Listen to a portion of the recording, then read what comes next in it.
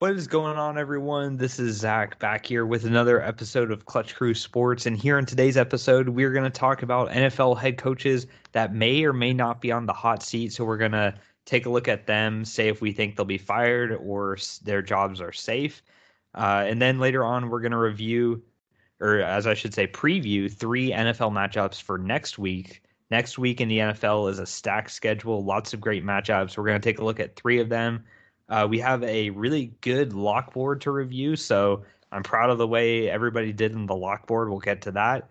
And then we'll go around the NCAA and talk about some college football stories and take a look at the new rankings. So that's what's on the dock for this episode. Hopefully, you guys enjoy. And now let me introduce you to the rest of the crew. What's going on, guys? This is Eric, your ranting co-host here. I am finally back. It's been almost a month now. It actually would have been a month if the guys could have recorded the episode last night. So I am glad to be back. Had a fun trip. Went to two Jaguars games, even though they lost both of them. I was going to ask if that was fun because of that or not. I mean, not that obviously the game wasn't fun, but, experiencing a new stadium, in Houston was cool. And in the Jags game, I got to, hang out with Zach and my Uncle Steve and my dad and Sierra. So that was all fun and seeing my family. But at the same time, I'm glad to be back home and glad to be recording another episode of Clutch Crew Sports. So I hope you guys enjoy tonight. And what is going on, guys? It is Connor, the co-host with the most, and, kind of had a disappointing football week this week. UNC got blown out. The Steelers got blown out. Thankfully, App State managed to give my teams a little bit of respect by winning again. So, seems like recently it's like I have to put my faith in Appalachian State every year, which is kind of weird. You'd think that the Steelers would be doing better, but go Mountaineers. But I'm excited for this episode. Excited to talk about some NFL and talk about, another good lockboard week that I had. So I'm excited. Yeah, for sure. Let's go ahead and get things started, guys. We did something like this last year. This year, the set of head coaches that we're going to talk about that could potentially be fired, I think it's a lot different of a set.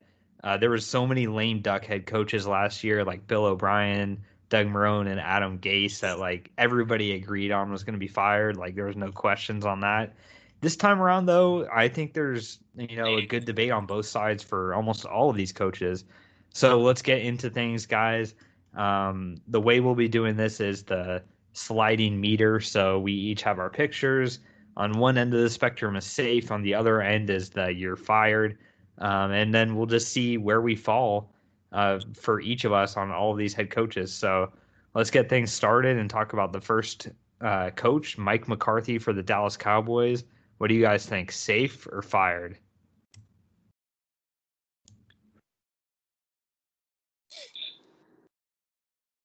And there we go. As the dust settles there on the first one, I have Mike McCarthy as being fired. Eric and Connor both have him as being safe. Eric, describe why you think McCarthy is going to be safe. I think Mike McCarthy is going to be safe just because the Cowboys are off to a pretty good start this season. And obviously, if there were to be some kind of disaster to happen and them go on some kind of crazy losing streak, then I would change my opinion. But they almost beat the defending champion Bucks in week 1. And really, if their kicker hadn't screwed up, then they really would have won the leg. Game. Yeah, Greg the leg kind of choked that time. But the defense looked better against the Chargers, and they managed to get that win. And which right now, at the time of the recording, they're playing the Eagles right now at 7-7. So who knows what will happen in that game by the time it's all said and done. But I think the Cowboys are off to a good enough of a start to where, I will say I think the grace period is over though. So I do think if they have a bad year this year, then he very well could be fired. But I think they're off to too good of a start right now to really say oh, he's probably fired. I'd say the seat's a little warm, but it's not hot. All right. And then I'm at the other end of the spectrum thinking he's going to get fired, mainly because I think him and Jones, I don't think have the greatest relationship. And I could honestly see this as a situation where the Cowboys go, they sneak into the playoffs, winning the division, and then they get bounced in the first round. And even losing in the first round of the playoffs, I don't think that guarantees his safety. I think if Jerry Jones doesn't like the way the team is going, if they have, there's still lots of expectations for the Cowboys, I think, internally. And I just don't think Mike McCarthy's that inspiring enough of a head coach. I think it's definitely possible there could be some player input in the decision where, players are just like, hey, we're not responding to Mike McCarthy's speeches or whatever. Like, we just don't like the way the team is going. I think it could be a situation like the Titans had with Mike Mularkey where they fired him after the playoffs. So I could see him being safe, but right now I think ultimately he does end up being fired, and I think it's going to be this year. The next coach on this list is going to be Matt Nagy. So safe or fired for Matt Nagy, guys?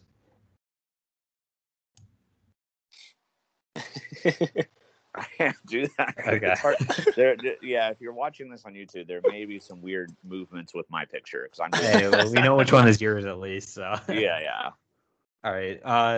So the way this settled, I have Nagy opposite. On this. Opposite as last time. Basically, I've got Nagy as safe. Eric and Connor have him as fired. So Connor, I know how you feel about this one. Tell me why you think Nagy's gonna get fired. Well, I will say, you and I actually broke our trend of disagreeing by agreeing a lot on the last episode about the buy and sell, but seems like we're going back to our old ways here about disagreeing on stuff. But yeah, Matt Nagy, for me, I just think that his time in Chicago is up. Like, I think the Bears GM and organization has run out of patience. The Bears, they've been in a terrible QB situation for a long time.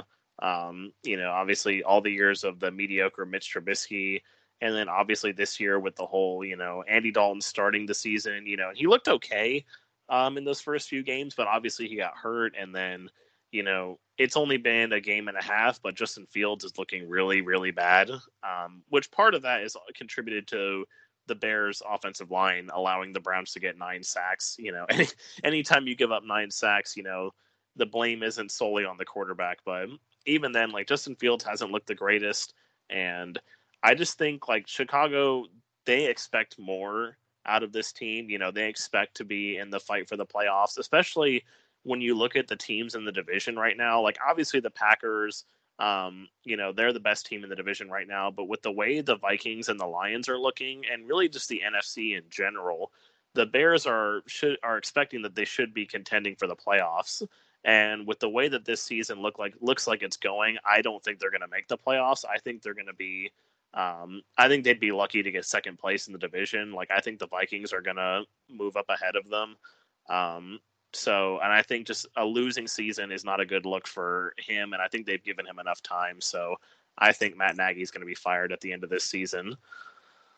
Yeah. And I think he's going to end up being safe, actually. And the only reason I think he's going to end up being safe is that I think that the ownership or whatever, they gave him, they allowed him to draft a rookie QB, and they allowed him to stay on for that. So in my opinion, it doesn't make a ton of sense for them to want to fire him after just one season, because whoever they bring in as their replacement head coach may or may not, be on board with Justin Fields, who they spent a lot of draft capital to get. So the fact that they have him, and I don't think they want Fields to be the long-term answer. So they're not just going to, go back and draft a QB next year. I think they want Fields to be the answer, but they want a coach that is believing enough in Fields. And I'm not sure if they hire an outside source that they're going to get it with him. I think he probably should be fired, but just the way things are working with the Bears right now, I think they're going to be expecting to be bad, especially if Fields ends up continuing to play, that he can have the rookie QB excuse. And I think that's going to end up ultimately keeping him in Chicago for one more year. But Vic Fangio, guys, is the next one on this list. So Broncos are off to a 3-0 start. Vic Fangio, safe or fired? Vic Fangio.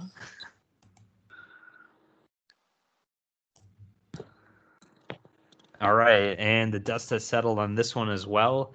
Eric thinks Fangio is going to be safe. Connor and I are more on the fired side. So, Eric, why is Fangio going to be safe for the Broncos?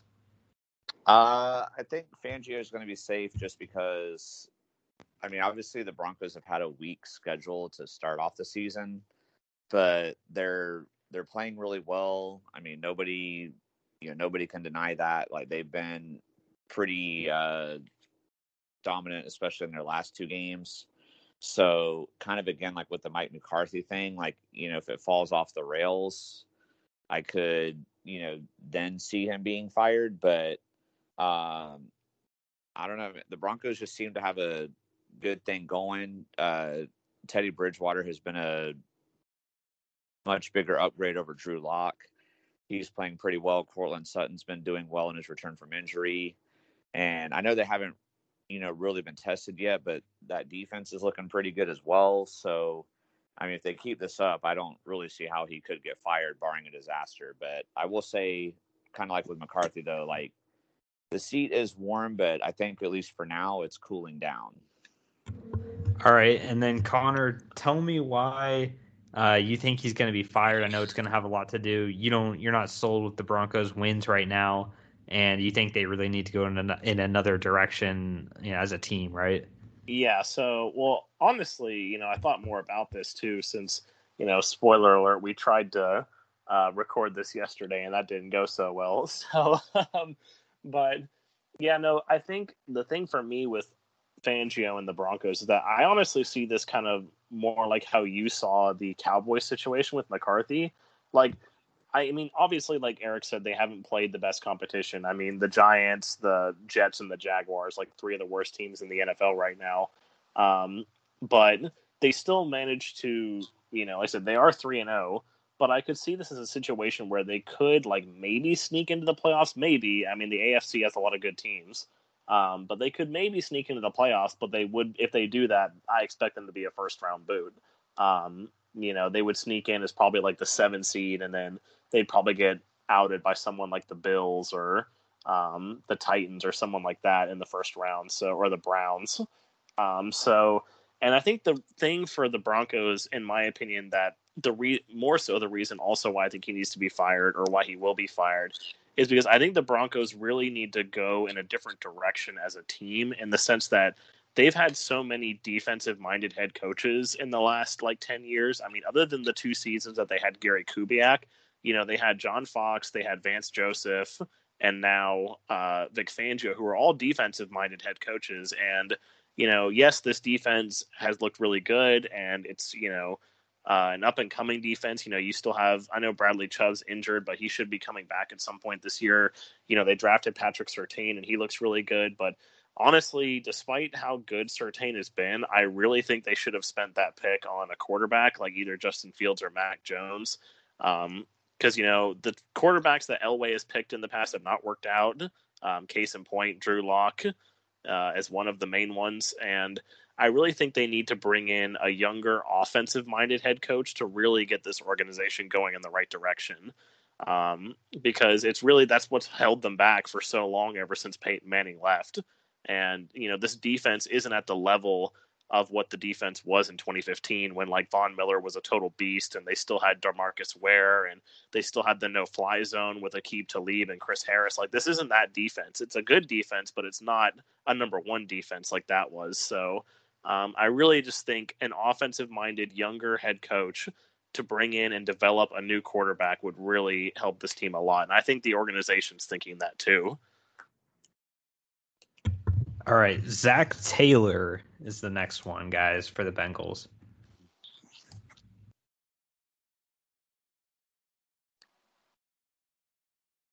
Eric, you good where you're at? I'm staying put. Okay. All right. So, guys, we all agree on something here. We all agree that Zach Taylor is going to be safe. I'll speak on this one quickly. It's Zach speaking about Zach. I have to do it. So the reason I think Taylor's going to be safe is the Bengals right now, they're an up and coming type team. Taylor's going into his 3rd year as the coach, 2nd year with Burrow, and they're showing signs of improvement already this season. The Bengals as a team aren't the type to make head coaching changes very often. You know, they had Marvin Lewis for so long, even when he was losing. Thank you for that, Cincinnati. Yeah. But with Taylor, it seems like while I'm not sold on him specifically, I do think they're going in the right direction. Kind of like the Arizona Cardinals, in my opinion. Like, you know, they struggle with the rookie QB, and then they show signs of improvement in the next couple of years, and they're hoping to be a potential playoff team in the future. So I think they like where things are at with Taylor. That so far it's been a success this season. I really think he's going to end up being safe, mainly because he's on the Bengals, and also I think he's going to be showing enough signs of improvement to keep him safe. Cliff Kingsbury, speaking of the Cardinals, Cliff Kingsbury, the next one on the warm seat here. So for Kingsbury, safe or fired, guys?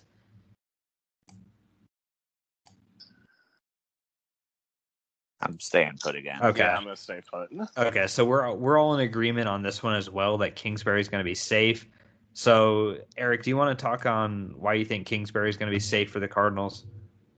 Yeah, I mean, I think the Cardinals are just, you know, too good this year, and kind of similar with the way you talked about with you know, the Bengals situation. It's kind of the same thing. Like, you know, Kyler Murray has been, you know, getting better and better, and the defense is playing better, and their offense, like we talked about, or I heard y'all talking about. Man, I said I talked about, like, if I was in there, I wasn't in there.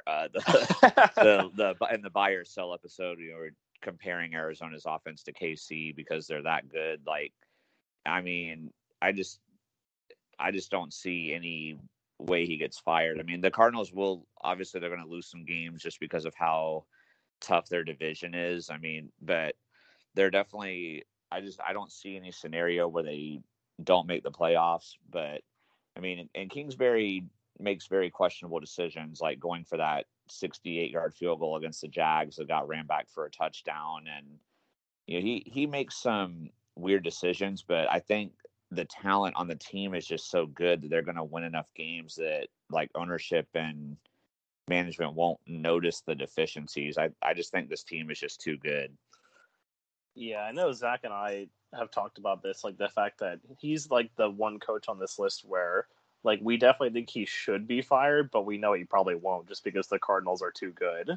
But like just the questionable decisions and just really his coaching style, honestly, like it's not really a good fit for the NFL. But I mean, as long as the Cardinals are winning, like, they're not going to fire him. Obviously, like, you'd be crazy to do that. Yeah. Yep. We all agree on that one, guys. So we're starting to agree some more. Mike Zimmer for the Minnesota Vikings is the next coach up. So he's been with the Vikings for a while. He's on the hot seat. Fired or safe for Zimmer? I'll stay put again. Okay. All right. So we have Eric on the safe side, and Connor and myself think he's going to be fired. So, Connor, tell us why you really think Minnesota needs a change with Zimmer going out. Yeah, I think it's just time for Minnesota to move on from him. Like, they've had so many middling years, and especially I think the big kicker for me with Mike Zimmer especially is the fact that, you know, Mike Zimmer is supposed to be one of these defensive geniuses at head coach, and yet the Vikings defense has been so putrid, especially for the last 3 years. And it's like, okay, how can you have, you know, at least when you look at teams like the Broncos and the Steelers, like, you know, they have defensive minded head coaches, and while like they haven't been the greatest, at least they've had good defenses, so at least like they're doing their job in that sense. It's like Mike Zimmer can't even do his job in that sense of having a good defense. So I definitely think it's time for them to move on from him. You know, they got that win over the Seahawks this week, which was big, but before that it was an 0-2 start, albeit they were close games against, you know, decent teams, the Bengals and the Cardinals, but, you know, still losses nonetheless. And it's just, I think, again, this is kind of similar to me, I think, with the Broncos situation, where I think they need to bring in more of an offensive-minded head coach and develop a new quarterback because, you know, we all on the podcast agree that, like, we can't trust Kirk Cousins as far as we could throw him. So, you know, I think it's time for the Vikings to move on from him and try and bring in another quarterback. I mean, it depends on how they finish this year, if they're going to have a chance at that, but, you know, at least try to change things up, because especially when Kirk Cousins' contract runs out, because, you know, it's they need to move on from him, and they need to move on from Zimmer. Otherwise, they're going to be stuck in mediocrity, in my opinion.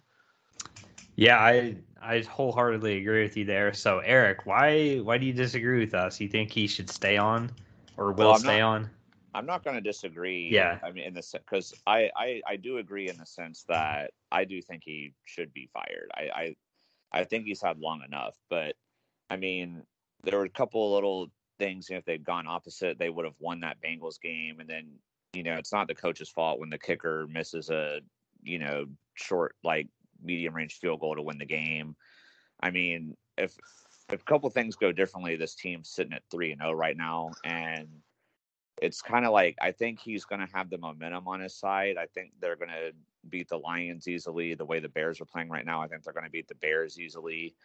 I have barring, a bunch of injuries to the team or something, I think this team gets in the playoffs, and I think he's going to do enough to convince the ownership that they should give him one more year.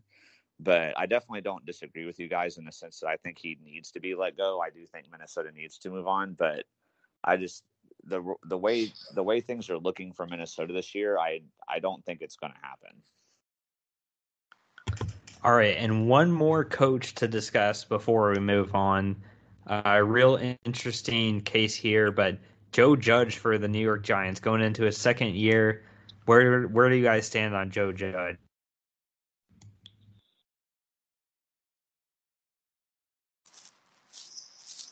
All right, so I'm taking the middle here. I'm not picking a side. I'm just going straight in the middle on this one. If I was the Giants, I don't know what they would do. Safe or fire. This is one. If you're making bets on these things, I would stay away from this. But Eric and Connor both have him on the fired side. So Connor, why do you think Judge is going to be fired? I mean, the Giants are just such a dumpster fire right now. I mean, the fact that, they were able to, they looked like kind of decent at the end of last year. Their defense was getting better, and, Daniel Jones was playing okay. Like, still not playing great, but he was playing okay and well enough to be able to, keep going. But especially just the start they're off to this year, like the fact that, I mean, they're 0-3. And really, like, they have 2 games under their belt that they should have won. They should have beat the Washington football team. For some reason, Daniel Jones always plays well against them. I saw some crazy stat, like, during that game that in his career up to that game, he was 4-0 against Washington, but like 4-17 against all the rest of the teams. So half of his wins as a QB came against Washington. And like they really probably should have beaten Atlanta this week too. I know obviously they had the injuries to Darius Slayton and Sterling Shepard in that game, but I mean there's no excuse for how bad this team's been playing. When you get Saquon Barkley back, you bring in Kenny Golladay, like the defense still has all of its pieces, and you just look like a team that's competing for the number 1 pick. And the Giants historically have also not had much patience with their head coaches. I know I can't remember the name of the head coach before Joe Judge, but he got fired after like 2 seasons. It was Pat Shurmur, I think. Right, like Pat Shurmur, and then like again the guy before him that I also can't remember. Ben McAdoo, that's right. He got fired after a couple seasons. Like the Giants aren't a patient organization. So if anything, if the Giants, I mean, they look like they're headed for the cellar of the NFC East this year. Like the Eagles look like they're a little bit better than the Giants. So especially if they finish last, which I expect them to, then he's going to be fired, in my opinion, no question. The reason, go ahead.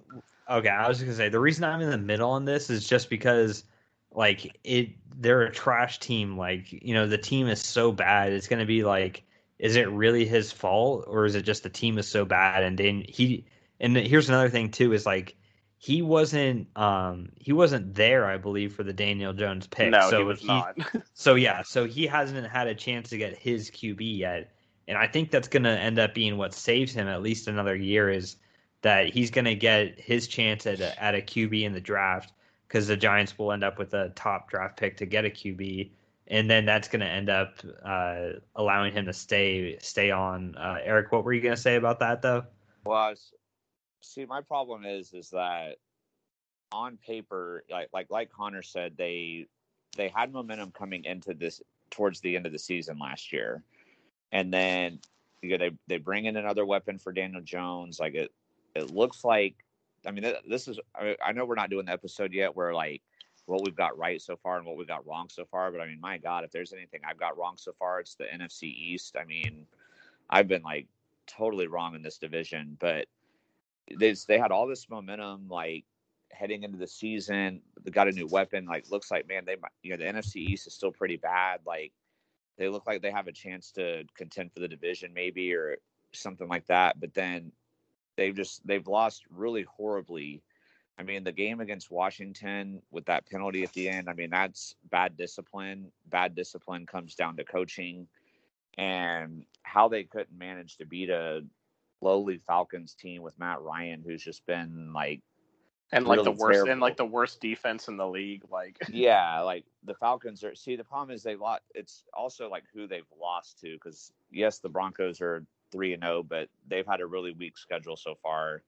Washington has not looked very good, and they blew that game. And then the Falcons look like one of the worst teams in the NFL to me, and you can't even beat them at home. So I think the problem for me is that if I'm like the Giants ownership is like, yes, it's not a great team. Yes, it's not the quarterback. He didn't draft this quarterback, but it's like the team is getting worse under him, and that scares me. Like if they were still making some decent progress, I'd say, okay, you can keep your job, you can draft your quarterback. But I would be scared as an owner just seeing that the team is getting worse. I don't know.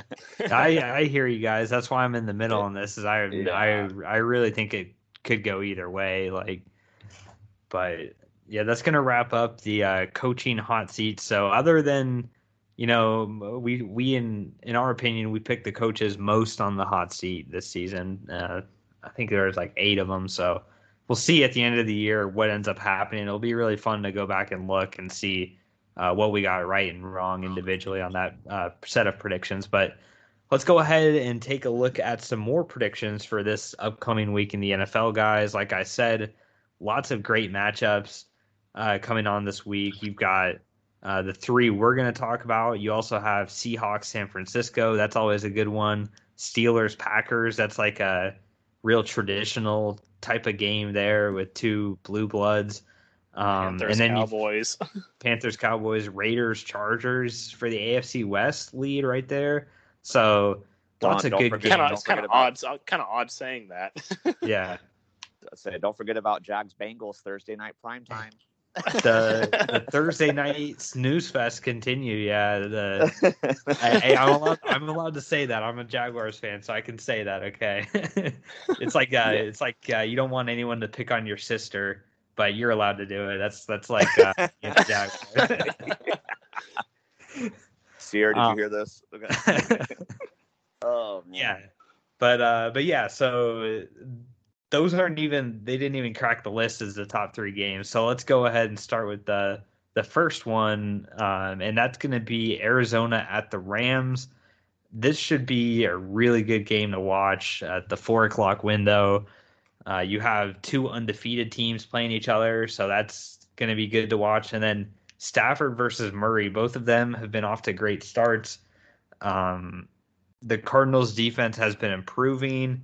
The Rams already have a great defense. They've got a great offense, but really, I think the Rams are more solidified as a team. But for the Cardinals, to go on the road to LA and win this game would be a huge boost for them. I think winning an in-division game against a rival like the Rams would mean a lot to the Cardinals.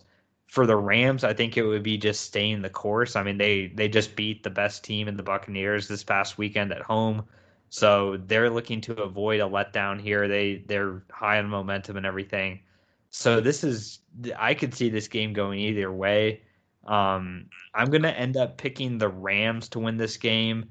I think traditionally, whenever Hopkins has faced Ramsey's gotten the better of him in the matchup, and Hopkins still had a rib injury that he played through again last week, and he didn't look the same to me. He really didn't show up that much, just a few catches. They were really throwing to AJ Green a lot. So with the the Cardinals questionable with their best weapon and the fact that Ramsey's going to be covered against him. I'm going to go and pick the Rams in this one. It'll be close, I think, but I'm going Rams at home. Connor, what about you? Yeah, I'm going to be in agreement here. I'm going to go with the Rams. They, in my opinion, they really put up a statement win this past week against the Buccaneers. Like, they were never really in danger in that game, which honestly, I thought that game was going to be really close, but it was amazing. It was crazy to me to watch and see the way that the Rams just kind of manhandled the Buccaneers in a way. Like the Buccaneers still had their moments, but the Rams, like I said, it was never in doubt for them. Matthew Stafford's looking like he could be on his way to an MVP consideration talk. And honestly, I think the biggest surprise for me that's also going to give the Rams the edge in this game is Sony Michel looked really good on the ground for them. Running back's been a concern for them. Cam Akers obviously went down with the Achilles injury. Darrell Henderson, again, is hurt for like the 500th time. And he might come back for this game. I don't know. I know he's got like a rib injury. We haven't heard anything, but Sony Michel looked like he could carry the load for them, which is encouraging news for them, especially if it opens up that passing game with Cooper Kupp and Robert Woods. And, Deshaun Jackson kind of turned the clock back in that game too with a long touchdown. So I think the Rams, like you said, are just the more complete team, and being at home, I have to give it to the Rams. What about you, Eric? Yeah, I'm not going to say too much else because I agree. I mean, the Cardinals look like a really good team, but the Rams look like the best team right now in the whole league. So I can't pick against them at this point. Sure, this will make Uncle Mike happy. All right, there you go, guys. We did you proud, Uncle Mike. We picked your team. Yeah, we all won with has the there Rams. ever been speaking of which, has there ever been a season where the Rams have been 3-0, but Uncle Mike has been 0-3 in fantasy football? Dude, never. Probably not. Honestly, probably not. The latter, I know for sure, is not. So, yeah, and Connor, let's get to this next game in the AFC between these two teams. Yeah, this is definitely an interesting matchup. The Ravens versus the Broncos. Obviously, the Broncos are coming into this game 3-0.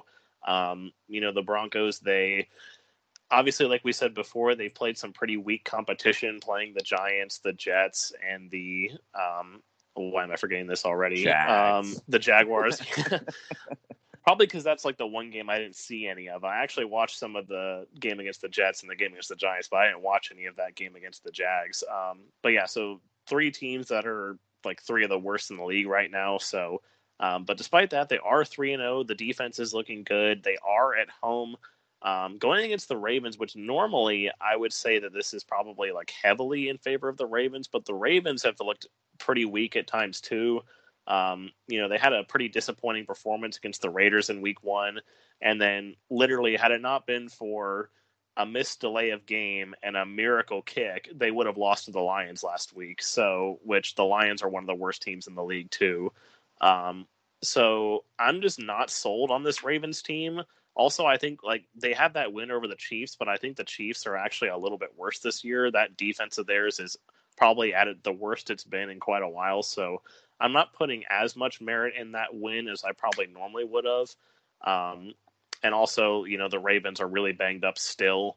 I think people are forgetting all the injuries that they have. But despite all of that with the Ravens, I am still going to take the Ravens in this game. I'll be pulling hard for the Broncos because anytime the Ravens lose, it's a good day for me. But I still think the Ravens are the better team, and I think the Broncos are going to struggle in this game going against better competition. Like, it's going to be some growing pains a little bit there for that offense. Zach, what about you? Yeah, so this should be a real interesting game to watch. Look for Justin Tucker to make every field goal. No. He's going to make a 70-yarder in this game in Denver. Yeah, that's true. Yeah, no, that's the thing. In Denver, he can make it from anywhere. But I'm going to go actually with the Broncos in this. I think being at home gives them that advantage. Like Connor was talking about, the Ravens haven't been super impressive, especially with their defense. I think they're just not as fierce of a defense as you would have expected from the Ravens. The Broncos, they're hot right now. I think they feed off the home crowd and win a close one in Mile High. Eric, what do you think on this one? Yeah, I'm going to agree with you. If the Ravens were fully healthy, I would be picking them. but they just have too many injuries, and Lamar Jackson basically is the offense. I mean, he's the whole, like, they have no running game. Like, they have to completely rely on him for that.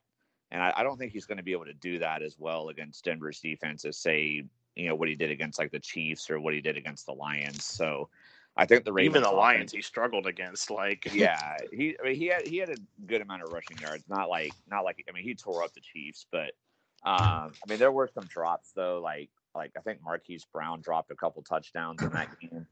But yeah, I just think they're too banged up. They don't have enough weapons. I think it's going to be a low scoring game. I think Denver wins like 20-17 or something like that. But I am going to give the edge to Denver. I think Teddy Bridgewater's, since he can be kind of conservative, but he's consistent. Like he protects the ball. He doesn't turn it over. I think Lamar Jackson will probably have a couple turnovers. And that'll be the difference, I think. All right, and then we're going to get to the Sunday night football game here. And I mean, if you're a fan of any team, if you're an NFL fan at all, I think this one has a lot of intrigue in it, and that's going to be the Buccaneers at the Patriots. So, Eric, talk about obviously the obvious in this matchup, and then what you think is going to happen. Yeah, I was looking at the list and I was like, why did they put this game on here? Why am I talking about this game?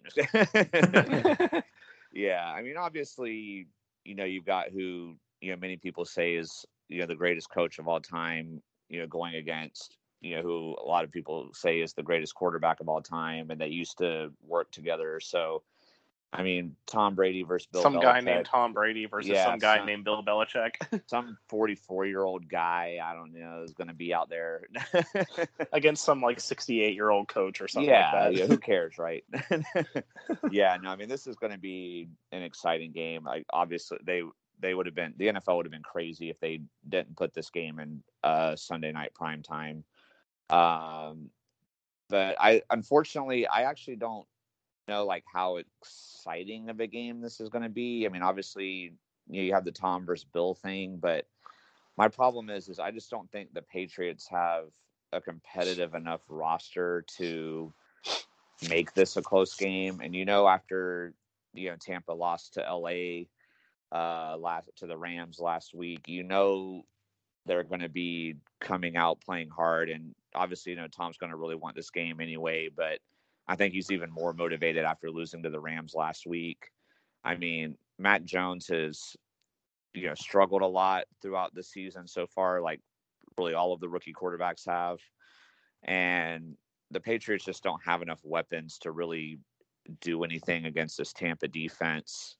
I know the crowd's going to be hyped up for it, and obviously Bill really wants it too, but I just don't think it's going to be close. I think Tampa is going to win, like, I'm going to say like 31-13.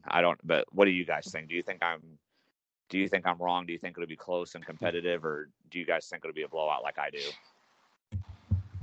I think it'll be closer than that. I'm going to pick the Bucs to win, but I do think it's actually going to be kind of close, just because really what I'm most interested in seeing is like, how does Bill call the defense against Tom? Because like, if there's anybody that knows Tom Brady, it's him.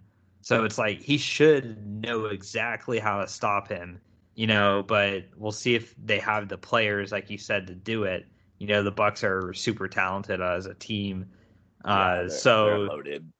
But I just want to. This game's got just so much intrigue. Like, I just want to see like what happens if like Brady throws a touchdown to Gronk. Like just what happens in the stadium. Like, it's just going to be, I think, a crazy game to watch. The fact that it's in New England too. So, I do think though it's going to end up being close. It seems like, it's the NFL, so it doesn't matter. You saw the Jaguars have a lead against the Cardinals at halftime. Like, who would have ever thought that? So I wouldn't be surprised if it's close. But I'm not going to be crazy. I'm going to pick the Bucs. What about you, Connor? Yeah, I'm actually in more agreement with Zach that I do think it'll be closer, just because historically Tom Brady has not done well, like, or as well against coaches that like know how to scheme defensively against him. Like, I remember how much they struggled against the Lions that year when Matt Patricia was the head coach. Like, the Lions went out and beat them. So, and like you said, nobody knows Tom Brady, or even like nobody knows Rob Gronkowski as well as Bill Belichick does. So I definitely think he's going to have some sort of defensive game plan that is going to slow the Bucs down, but ultimately it is going to be the Patriots offense that holds them back. Like, they just don't have the weapons. And even as like not great as the Tampa secondary has been this year, like, Mac Jones isn't good enough, in my opinion, to take advantage of that. And the Patriots have next to no run game, which, I mean, the Buccaneers have a really good run defense anyway, but that doesn't help matters for a rookie quarterback when your run game's completely non-existent. So I do still think it'll be close. Like Zach said, the fact it's in New England, and it is Bill Belichick on the other side, but I would expect Tampa Bay to probably win this, like, probably somewhere around like 28-21 or something would be my guess. All right, guys. Yeah. So in next week, we're definitely gonna have to hear from Nate on this one, like how it goes. And I'm sure follow him on Twitter at, I think it's crew_Nate. Yes. I'm sure he's gonna be tweeting about the game and all a bunch of things as a Patriots fan and still a Brady fan. So it'll be interesting to see how he reacts to the game. And let's go ahead, guys, and talk about the lock board now. So week points and really a good week for everybody. Eric and I are going to be tying for third and fourth this week with 5 points. Connor and Nate tie for first with 7 points, and it brings the total standings now to a first place tie between Eric and Connor with 20 points. Nate is in third place with 16, and I'm in fourth with 10. So I'm 10 points behind the leaderboard at 20 with Eric and Connor tied after 3 weeks. I did have the first air pick. fist bump, Eric. Yeah, y'all. All right, guys. You're finally feeling how I felt last year now, guys, or at least for Eric. Yeah, especially for me. I must say, I was in the lead for a good portion of last year. Yeah, so. you and me were flip flopping really most of the year, but yeah. So I had the first pick in this week's mock draft. I took Mississippi State over LSU, thinking LSU's on the downfall right now. Mississippi State was at home. Unfortunately, the Bulldogs didn't get off to a great start, and then Connor kind of summarized the fail onside kick attempt at the end, but. Yeah, Mike Leach is really stupid. Like, I couldn't believe what he did there, where like it was pretty clear. Well, first of all, the onside kick only went 6 yards, and like the Mississippi State guy like clearly touched it first, so illegal touching LSU ball. And Mike Leach still, like, even though it was really obvious, he still challenged it. And like Mississippi State still had a timeout left. So like they wouldn't have had a great chance, but at least if they could have stopped LSU, they would have gotten it back with at least maybe like 30, 40 seconds. And especially with the college rule, like stopping the clock on a first down, like they could have tried something, but him doing that like wasted their last time out. So then LSU was just able to kneel it for the rest of the way. So I was like, dude, like, what are you doing? Like, yeah, so not happy about that. But round 2 was better for me. I picked Baylor to beat Iowa State, a 5-point game. I just wasn't really buying into the Iowa State hype. I thought Baylor was a little underrated still. I know they had a bad year last year, but still, I think Baylor's got a good enough team to pull off an upset like that, and they were able to do so kind of dramatically at the end. Iowa State had a 2-point conversion attempt to tie the game. They failed, and that's how Baylor won. So came right down to the end, but Baylor held on to win that game, and I got 5 points for it. And then I picked Florida State over Louisville for a 2-point possibility. I know FSU's been really bad this year, but I thought, hey, like they have to win a game. Like, it seems like they're at home. Like they're, maybe they got just so tired of losing that this is finally they're going to wake up now and win a game. Like they still have some decent players, but yeah, they were bad. They did come back in the second half to make it look like a closer game, but the first half was really bad. They just couldn't stop Louisville at all. And so they failed on giving me points there. So I just ended up with 5 points this week from that one game I got right. Eric, you had the second pick in this draft. Talk about your 3 picks now and your strategy behind them. Yeah, this is actually my first week to get to talk about my lock board, so I'm excited to get to do that. Pretty excited about how I'm doing so far. So definitely we'll see if that lasts. But with my first pick, I was very happy to get a 3-point play with Arkansas over Texas A&M. I know like Connor had that as his first priority, and Zach had it as like his second priority. So I was fortunate with where I was drafting that I was able to get that one, and it ended up paying off as Arkansas ended up beating them. Texas A&M they seem like probably one of the most overrated, like number 7th ranked team in the country that I've ever seen. And Arkansas was hot. So I felt like Arkansas could get that win, and they did. And my second pick was my incorrect pick. I picked Kansas State over Oklahoma State. Looking at Oklahoma State's track record this season, they were undefeated, but it was against a bunch of like small schools, and they were like barely beating them. So I wasn't really that impressed with them. So I thought Kansas State would handle that, but I don't know. It's crazy because like it was either like week 1 or week 2 of the lock board last year.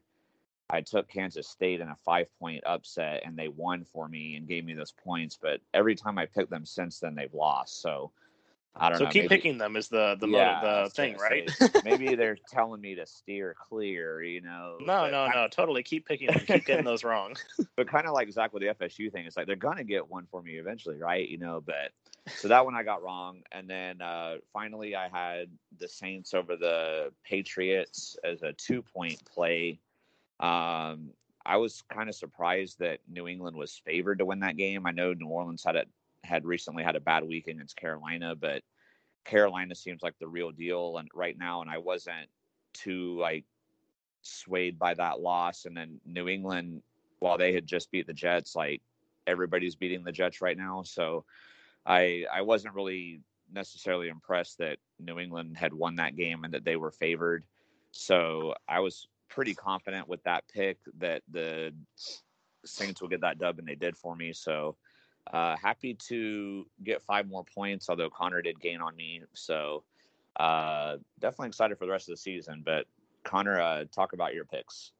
Yeah, well, unfortunately for me, instead of having 7 points, I would have gotten a nice perfect 10 points this week if you hadn't stolen that Arkansas over Texas A&M game from me. But that's how the draft goes. So unfortunately, since Eric stole that from me, my first pick was Stanford over UCLA. I thought UCLA was coming off a pretty ugly loss. And Stanford, they had pulled off a surprise win over USC. And Stanford was at home. So I thought, maybe I'd take Stanford in that game for a 3-pointer. Unfortunately, it didn't work out. UCLA kind of controlled that game from the start. Stanford had a point where they kind of started coming back, but after that, they just kind of fell off again. So that didn't work out for me. But thankfully, then my second round pick, I was the only one to pick this. I was pretty surprised, like when we made our boards, and that was NC State over Clemson. Clemson to me just looked like a huge dumpster fire this year. Like I don't know how they were still ranked number 9. I guess it was just based off of merit, really. Like they were kind of waiting for them to lose.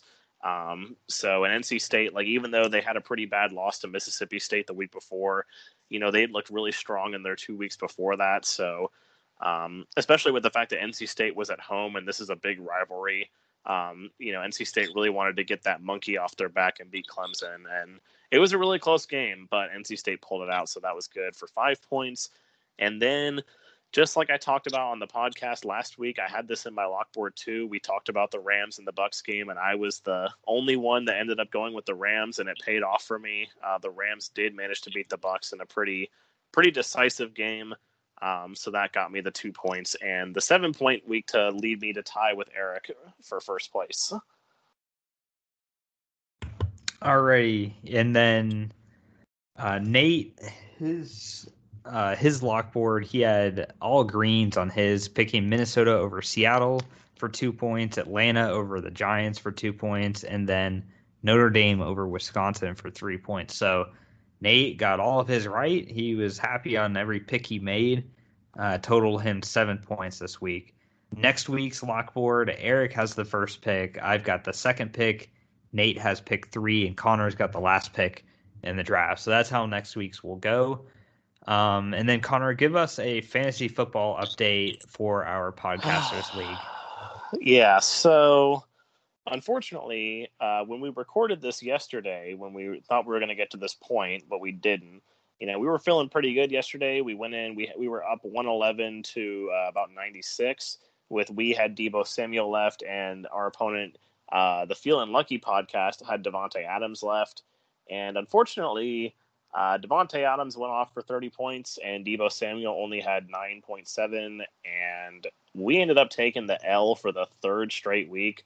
And the part that I think really hurts the most about this was the fact that we lost by about 5 points, and the Washington football team defense had -6. So if they had just gotten 0 points, we would have won. So that's honestly the part about this that hurts the most.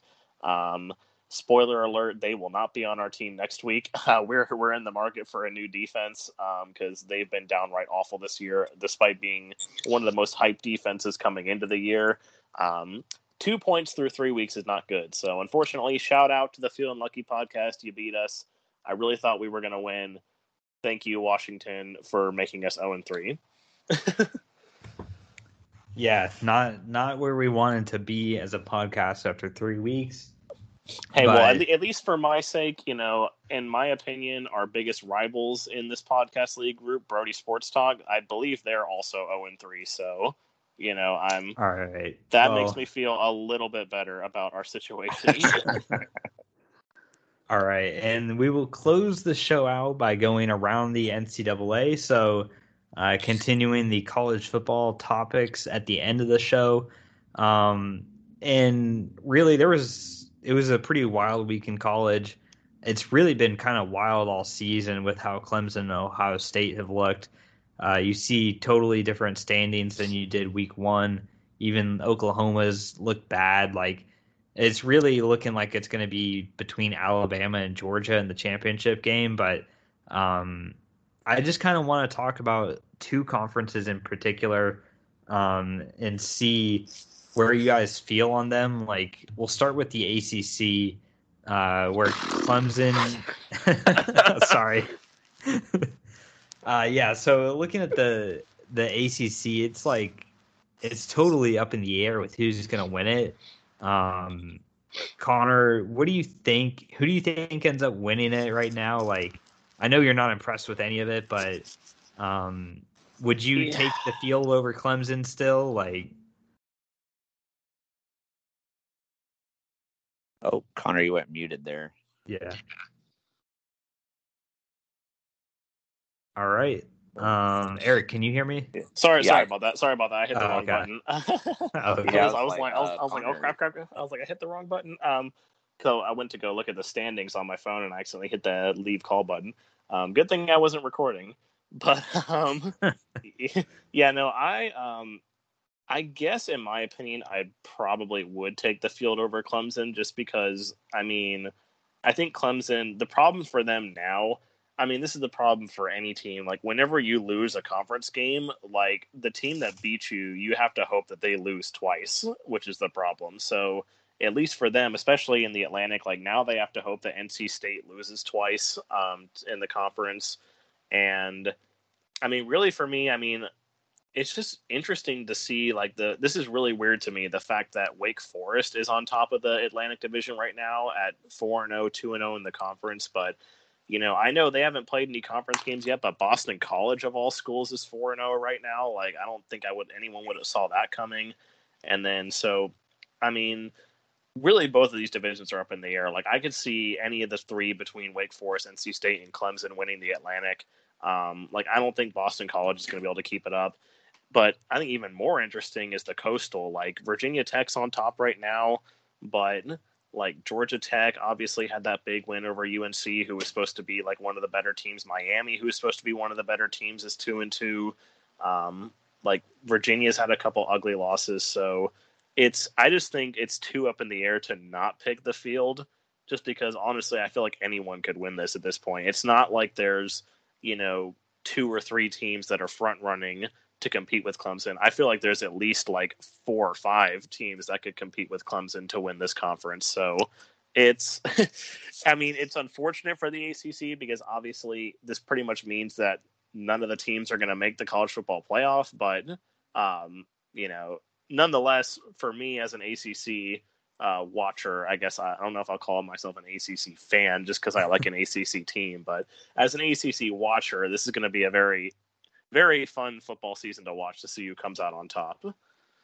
Yeah, and then another conference too is the Big Ten, where it's like we really don't know what's going to happen. You have, ranked up highly, you have Penn State and Iowa, but I'm not sold on Iowa, and Penn State, I'm really not sold on either. But I think they're just by de facto like status, they're in the top 4. I know they beat Auburn at home, but still, like, you've got Ohio State, who's looked pretty bad, they're ranked at 11. Then you have Michigan, who's undefeated, but the best team they've played is Rutgers. You have Michigan State, who almost lost to Nebraska, who had an upset win against Miami a couple weeks ago. Like, it's really all over the place. Also, like, I just don't know what's going to happen in the Big Ten. But if I had to pick Ohio State or the field, I'm definitely picking the field. Not so much that I think there's teams clearly better than Ohio State, but I just don't trust Ohio State. Like Connor was talking about Clemson. I mean, they're 3-1 now. They had that loss against Oregon. They've struggled against some other bad teams. Like the Big Ten, it's going to be interesting. It's another fun one to watch. Like it's just totally different sort of landscape this year than what we thought with the way teams are ranked. And so let's take a look real quickly at the standings here, guys. Some of the biggest risers and fallers. You have on the rising side, you have Arkansas moving up 8 spots to number 8 in the country. So Arkansas cracks the top 10. And then you have Michigan moving up 5 spots after beating Rutgers. So they are up to number 14 now. And then big time fallers here. Clemson fell 16 spots. They're still ranked at 25. Just holding on to a thread there at 2-2, being ranked at 25. And then you have Texas A&M, who lost with Arkansas, basically flipped spots with Arkansas. So that just shows you the volatility in the rankings this week. 3 teams moved eight spots basically or more in the rankings. So I know we've been doing this every week, but taking a look at the top 25 here, do you guys have any problems with the rankings right now? Me personally, like, I still think Penn State is a little too high at 4. I would honestly, it sounds kind of crazy, but I would probably put Arkansas up a little higher, maybe to number 6. I'm not going to put them in Arkansas in the top 4, but I would move Arkansas up a couple spots. I think I would move Notre Dame and Florida both up, and kind of shift Penn State and Iowa down a little bit, and maybe Oklahoma up a spot. But what about you guys? Do you have any problems with the rest of the list or at the top as well? I mean, I'd probably, as of right now, I'd probably keep Penn State and Iowa where they are. I think, in my opinion, what I would do actually is I do agree. I think Arkansas and Notre Dame need to move up. Florida, I'm not so sure if I'd move them up yet. Like, I definitely still think they're deserving of a top 10 spot, but I don't know if I'd move them up above these 2 teams. But I would put Arkansas and Notre Dame above Oklahoma and Cincinnati. Like, Oklahoma, they look to be really vulnerable. Had it not been for a couple things going the wrong way, like West Virginia would have beaten them last week. Spencer Rattler was supposed to be the Heisman favorite coming into the season, and he's looked downright awful for the most part. So, I mean, like, Oklahoma is definitely vulnerable, especially playing in that Big 12 conference. Like, I could definitely see someone like Baylor or Oklahoma State or even Kansas State beating them this year. And then, honestly, in my opinion, that would probably spell the end of the Big 12 for the most part, because I think this conference, kind of like the ACC, is going to cannibalize itself. And then with Cincinnati, like, I just don't think they're that strong. I know Nate's talked about this before. Like, I don't think Cincinnati's deserving of a top 10 spot right now. Like, honestly, if I had to pick the best non-Power 5 team right now, I mean, not counting Notre Dame, because I still kind of think of them as an ACC team, really, even though they're not technically one in football. But between the group of 5 conference teams, I'd probably put BYU, who's like also an independent, like Notre Dame, but I'd probably put BYU as a better team than Cincinnati. They have a lot more quality wins, in my opinion, than Cincinnati. So, and also I think Coastal Carolina is really good. I don't know if they're better, if Coastal Carolina is better than Cincinnati, but I definitely think BYU is. And I think, just going back to your point about the Big Ten, I think everyone, I hate to say this, but I think everyone is sleeping a little bit on Ohio State. Like, I definitely think that Penn State's the favorite in the Big Ten at the moment. But I wouldn't be surprised at all if Ohio State still came out on top at the end. I think they're really just having some growing pains early in the season. And, I mean, they lost to Oregon, but Oregon is a pretty good team. And so, I mean, especially, like, anyone who can come into Columbus and beat Ohio State, like, that's a pretty good team. So I'm not so sure that Ohio State's out of it yet, but it's definitely going to be interesting. And like you said, with these rankings, like, Clemson, honestly, is just holding on by name recognition. Like, if they weren't Clemson University, they'd be out of the top 25 right now. Like, they're just there to say that Clemson's there. All right. And Eric, I'll let you, if you have anything to talk about with the rankings up to you, is there something you would change with them? So good thing it's almost over. You went really robo right there. Yeah, but I got the gist of what you were saying. Yeah, I agree with a lot of what you guys said about the top 10. I think the top 10 overall is pretty solid, minus maybe a couple like moves. Like, I really like what Connor talked about, but my main thing for me was just, I don't really see how Michigan moved up 5 spots for beating Rutgers. I mean, it's not really that impressive of a win to me. I don't really see what they did to get to move up 5 spots, but especially when they almost lost that game too. Yeah, I mean, it's not like they beat them 63-0 or something. Like, I don't know, that was actually a scary game for them too. So Michigan, I think, is overrated, but most of them I think are pretty close within like a spot or two. I don't think there's anybody that's like, oh, they should be way higher, they should be way lower. I think overall it's pretty good, but I agree with Connor. I would have Arkansas and Notre Dame up another spot or two. And while Iowa, I guess for right now, is deserving of being ranked 5th, I do agree with Zach that I'm really not that impressed with Iowa.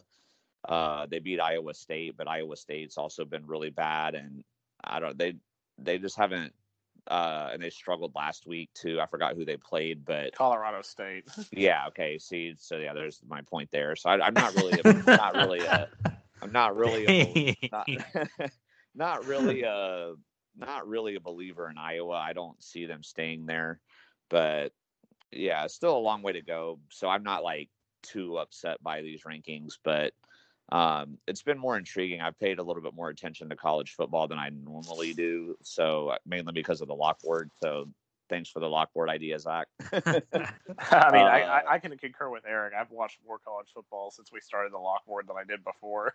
Yeah, like, especially since my college football team, Tennessee, sucks so bad. Like, I haven't really had a reason to pay attention, but thanks to the lock board, I've watched a lot more of it and paid more attention. So yeah, you watch some random Big 12 games and stuff like that you normally wouldn't care about. Yeah, like, I didn't get to watch it because of work, but like, if I was home, like, I would have probably tried to tune into the Kansas State Oklahoma State game, or like when I was especially because it's funny because I didn't get to watch that game, but especially for you, since you live in Texas, you'd probably get the Big 12 network, I would think.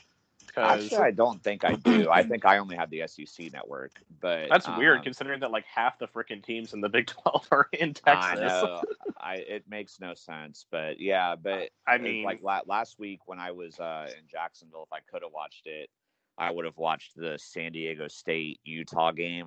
I would have normally I would never give two craps about that, but like I had them on the lock board, so I wanted to watch it. So. I mean, but funny. So it's a lot more fun with the lock board being involved. Yeah, and funny, speaking to like, it doesn't make sense what networks you get. I mean, living in North Carolina, it makes sense that I get the ACC network and the SEC network. But like for some reason, I also get the Big Ten network, and I'm like, there's like no Big Ten teams within like 400 Maryland. 500. Yeah, but like I don't know. Maryland, though. I feel like I still think of Maryland as an ACC team too. Like, even though they've probably been in the Big Ten. What's happened with Maryland? I haven't even seen them show up in any of our are they playing football? Because I haven't heard anything about Maryland. I'm being honest right here. Like, I don't know. Can we get a fact check that Maryland's played football this year? Because I haven't seen it. Like I said, I always forget about them because like they literally like went to the Big Ten just to get all that money and just suck even more at football. Like they were at least like sometimes competitive in the ACC, but they haven't even been like slightly relevant in the Big Ten. So I don't know, but like I said, other than Maryland, like there are literally no Big Ten teams within like 700 miles of here. So. And also, I get why they do the color thing they do, but I mean, can we agree that Maryland has like the ugliest uniform combination? And because they try to put like the Maryland flag on their helmet, and it's like got all those weird, like you said, color combinations of like gray and black and red and yellow. Like every single color, they're trying to put it together, but they're not in the right order, so it looks weird. Every time which it's not been very often, but whenever I have seen a Maryland game, I'm like. What am I looking at? Like, I'm dissing everybody. I like how you clarify that. It's not been often. Like, you're trying to like make it seem like it's cool. You're trying to be like, I don't watch Maryland. Like, you're trying to be cool. Like, I'm not a Maryland watcher. They're not a rival of Tennessee or like you said, they haven't been showing up in the lock board, so I haven't had a reason to be like, ooh, let me check this out. So I don't know. Let me check out this like Maryland versus Northwestern game. Like, ooh. Yeah. So I don't know why, like with that and the Colorado State thing, I don't know where this is all coming from, but it's been fun though. So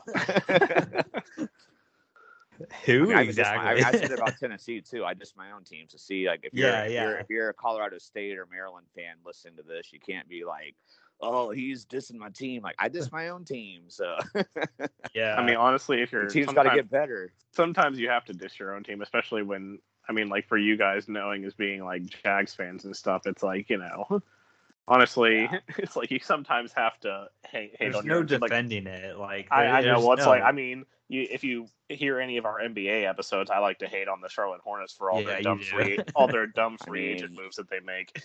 My NFL team has lost 18 games in a row, and I can't remember the last time my college team won a game that wasn't against like Michigan State's Institute of Technology or something. So or like Vanderbilt or someone like that. Oh, we beat Vanderbilt. Yeah. That was our one SEC win, guys. Vanderbilt. We beat our little brother. Good job, guys. That was the part that was crazy. Y'all couldn't even beat Kentucky last year, which is like normally a guaranteed win. Kentucky's gotten better and Tennessee's gotten worse. So